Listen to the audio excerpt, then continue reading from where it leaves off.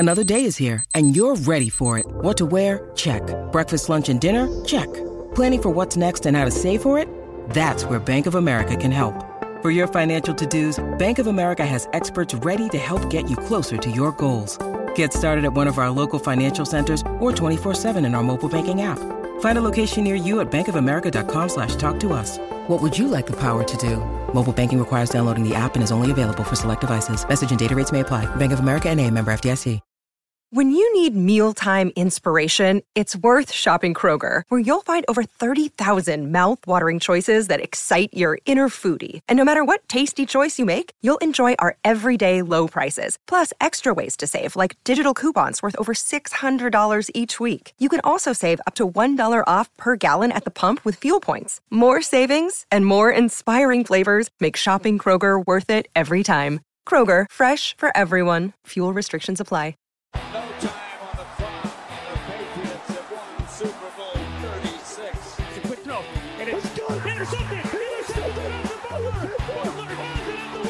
All right, recording here on Saturday afternoon, less than 24 hours after the Patriots preseason finale in Las Vegas, a game I promise we will not dwell on because, boy, did the offense look like it had slept on some sidewalk off the strip Thursday night and had to be peeled off the pavement Friday morning, handed a coffee, and then went straight to work. Now, I get that we have talked offense on this podcast, but we need to put a bow on the preseason because 53-man roster cuts are coming Tuesday, 4 p.m. That's a deadline for everyone. And if you want a full projection, go back to last week. Fitzy and I did dueling roster projections. You get two for the price of one episode. It was our most listened to episode yet. So people liked either the choices we were making, the jokes Fitzy had, whatever was going on there. Most of that is still intact. I haven't changed my mind a whole lot since last week. And also my colleague at the Boston Herald, Karen Garrigian, is going to have her final 53-man roster projection out Monday morning. So the only things that have really changed there, we'll get to at the end of the episode. And I promise this one, again, as bad as Friday was, is not going to be an all doom and gloom episode. But if you want sunshine and roses, look, there are probably plenty of other places for that because this is just always going to be a sober look at where the Patriots are, which is not as bad as we saw Friday night. The most important competition we saw this week was Tuesday and Wednesday in joint practices. When the Patriots and Raiders starters went head-to-head, Vegas rested all of their starters Friday night. And Mac Jones, as we detailed in our last episode with Jim McBride, was 20 of 25 in team drills on Wednesday in that final joint practice. But despite that, the Patriots are not where they want to be. And all you had to do was listen to Mac and Bill Belichick post-game. So here's what we've learned from the preseason in its entirety. Again, it's not as bad as Friday night, but Friday was really concerning because I'm at the point with takeaway number one here that Mac Jones' year two leap, which you heard me say early in training camp, we were talking like it's already happened. It's on hold. It's not canceled, okay? And it's on hold really due to factors outside of his control. But let's recap his preseason, okay? He's played in 2 games against Carolina and Las Vegas. Both of those defenses rested their starters. He went 13 of 21 for 132 yards, 3 sacks. He got hit 5 times. That's a completion percentage of 62%, and he averaged 6.3 yards per attempt.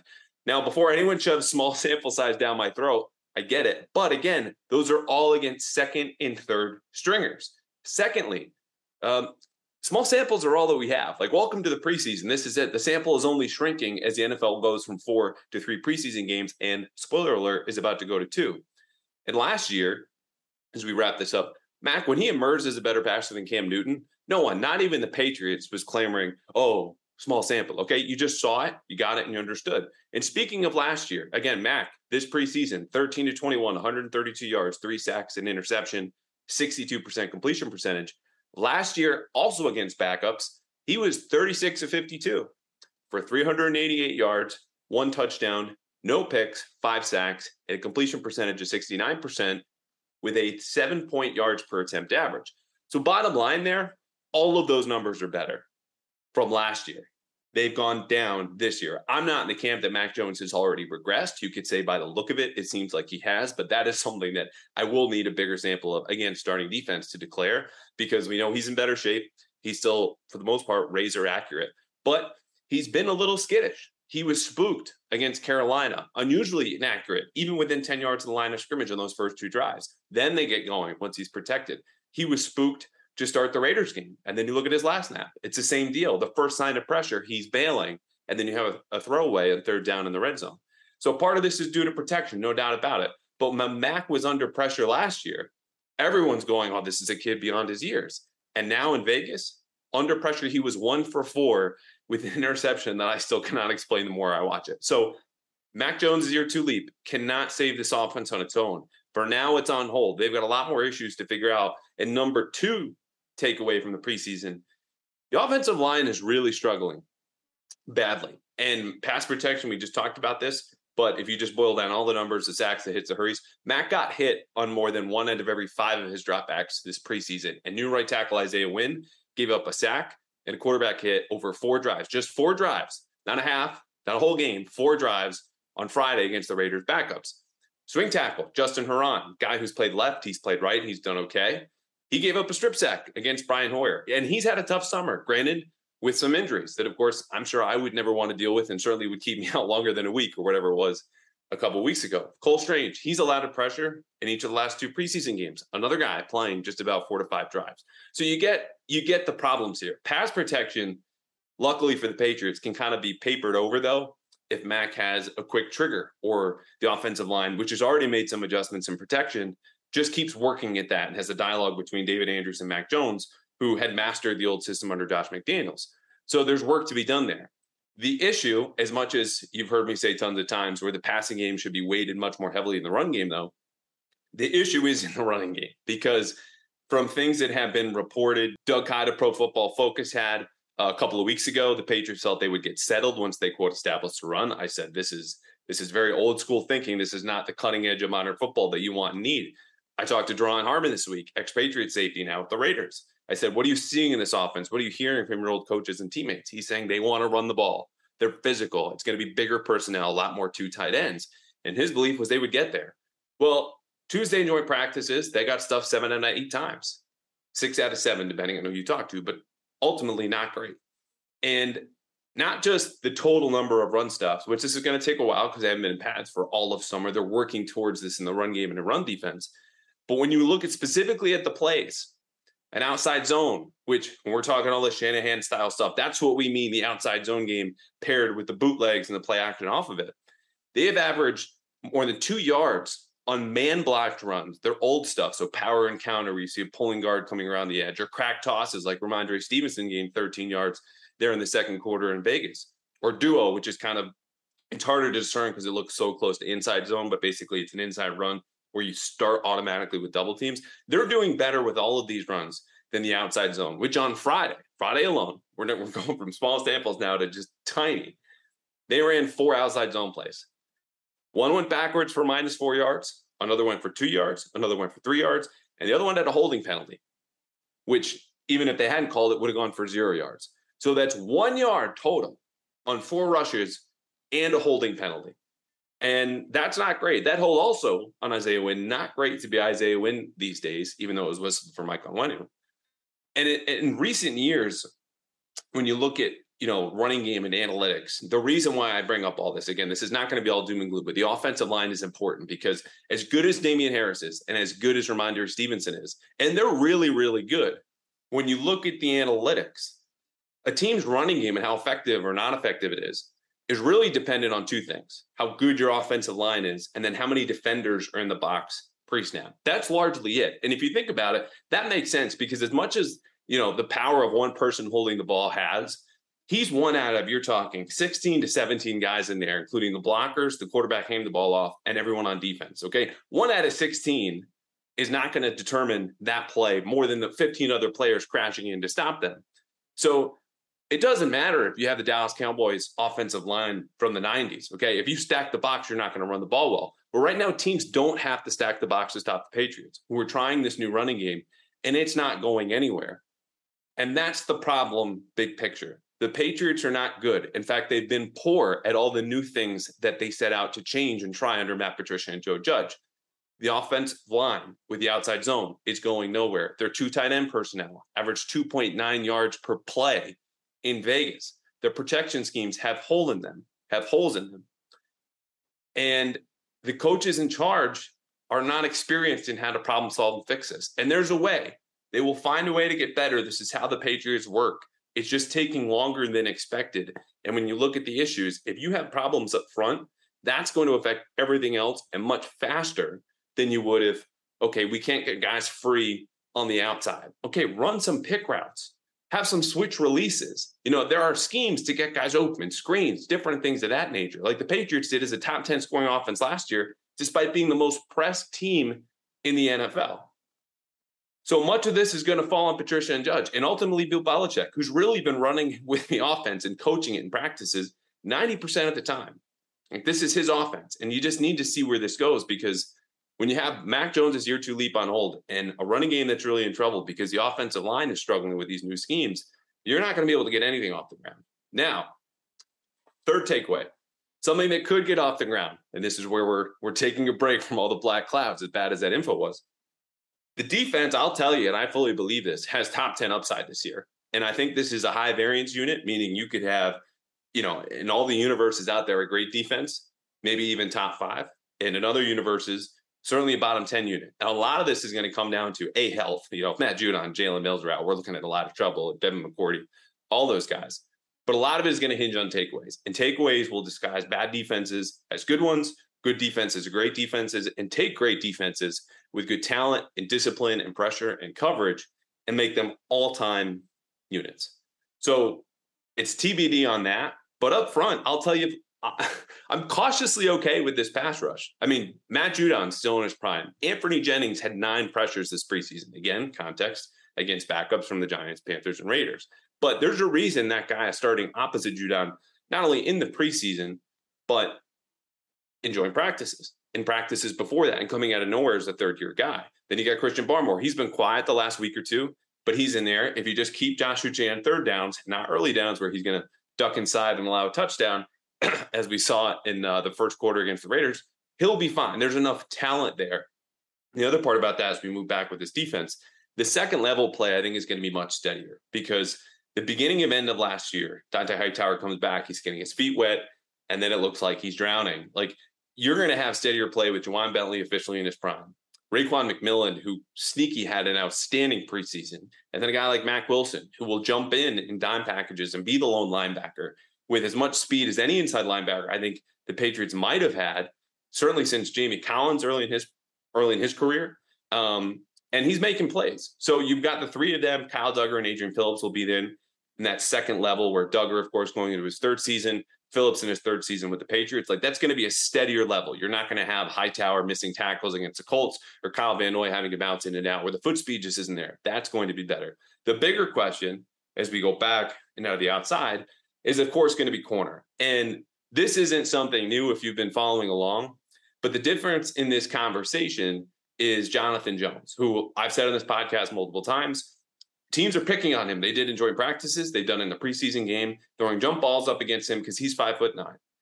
Now, if he can take care of that, their problems aren't over, because as good as Miles Bryant and Marcus Jones have been in the slot, and it was really their improvement in production that allowed the Patriots to bump Jonathan Jones outside.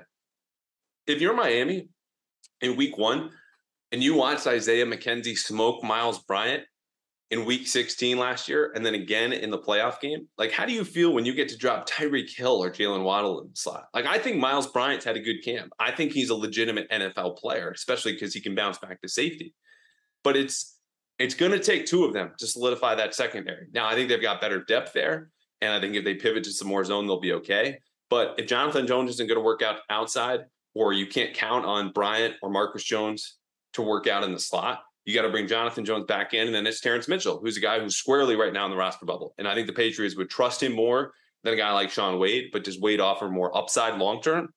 Probably. Like, these are the conversations the team is going to be having over the next couple of days where, again, things could go really right for this defense, as we just talked about in terms of health and pass rush, and then the cornerback play, or it could swing in the other direction. But before camp, if I told you the Patriots might have a top 10 defense, you should have just shut this podcast off, because I would be saying things that, like, there's really no evidence for this. But when you see the pieces coming together and the better depth up front, and the way you have a new starting corner outside in Jonathan Jones, at least theoretically, like, those things have come together, because Jalen Mills has absolutely solidified one end of this defense, getting the better of Devontae Adams in some drills in Vegas.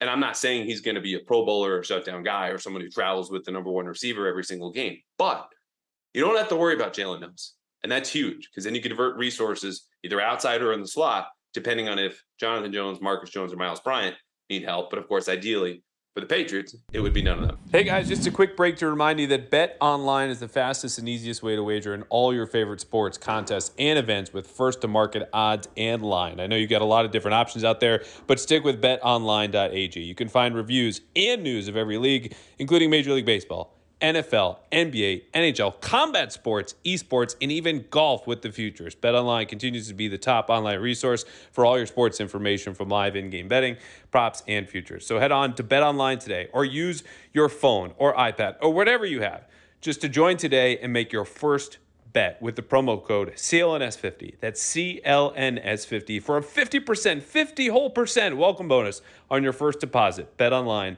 where the game starts. All right, let's talk about the defense on Friday. Because, look, you give up 2 scores right away to Jarrett Stidham, not great. But I'll tell you, I'm not too concerned about that showing, even though it was against the Raiders' backups, because the first drive, the Raiders go down and get a field goal. Kyle Duggar's playing single high as a safety, okay? And Devin McCourty's in the box. I would be shocked if we see more than a dozen snaps of that, knowing that Devin McCourty is best positioned, is a guy who's been back there. Like, Devin McCourty's career is not that far away from getting a learner's permit. And he spent virtually his whole career back there as a single high safety. He's still got the 4.4 speed to go sideline to sideline. Kyle Duggar's a good player, but Kyle Duggar is not used to all the play fakes that Devin McCourty has seen. And so Kyle Duggar bit from a single high safety, a place where the rule back there is GTFB in Belichick terminology, get back. He bit play action, tight end, right down the seam, drops him inside the red zone. That's just not going to happen. The second one, I've already alluded to this. Raiders again to get down inside the red zone. Josh Uche's starting at the left of the offensive side. It's really the right end on the defense. And he just immediately ducks inside. Someone who's got to set the edge. They're running a toss in his direction. He might as well have just rolled out the red carpet into the end zone. Those are things I don't think we're going to see a whole lot in the regular season. They might if Judon or Anthony Jennings gets hurt or Devin McCourty gets hurt. But all told, the 10 points they gave up to Jarrett Stidham, even though it's Jarrett Stidham, didn't feel as bad to me in terms of what I would expect from this unit because of the depth. All right, I teased some 53-man roster talk. Couple that I think are going to make the team. One, I would have 99.9% confidence in Brendan Schooler, safety out of Texas. This is a guy we had on roster projections dating back to the first week of camp. He's making the team. He started on 3 units Friday night. DeMarcus Mitchell, though, rookie linebacker out of Purdue, who you saw had a nice rush on the first drive Vegas had Friday night in the second half, and it leads to a Jack Jones. I don't remember if it was the forced fumble or the pass breakup, but right along the near sideline. That dude also started on 3 teams. And this was a night when Matthew Slater, Cody Davis, and Justin Bethel started on all 4. So their presence there on 3 of the 4 starting units for special teams is big. LeBrian Ray, Alabama, outside linebacker, such defensive end. I'm still not sure about. He's in the 54th, 55th guy conversation for me. I think is going to make the team because when you look at him, like he's setting a solid edge. He plays with heavy hands. He's very good in these 2-man games with the stunt, which freed up Daniel Akwale for a sack. I think they see him as someone who obviously had some untapped potential with all the injuries he dealt with at Alabama, but also you're probably not sneaking through waivers at this point, and you just say, we'll keep him for now. Once everyone sets their 53-man rosters, maybe we'll release him later on if we can't make the numbers work or when Tyquan Thornton comes back. But I think Ray's done enough there. The one guy I don't know about and is often thrown around in these undrafted conversations is Cody Russi. So he's a center out of Houston. He's certainly gotten better throughout this preseason and training camp. And with how injury prone the Patriots offensive line is, though, they need guys with positional versatility. And I just haven't seen that from him yet. Like, I don't think he's played any guard. And they need guys who can not only just do center guard, but sometimes kick out to tackle. Like Will Sherman is a second-year guy.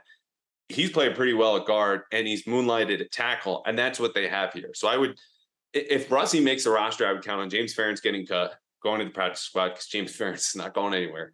And then they might promote Ferentz over Russi, make Russi inactive, but he's a guy I just don't know yet as exclusively a center with David Andrews healthy and playing well that you would put on the 53-man roster over some of these other guys that we just talked about.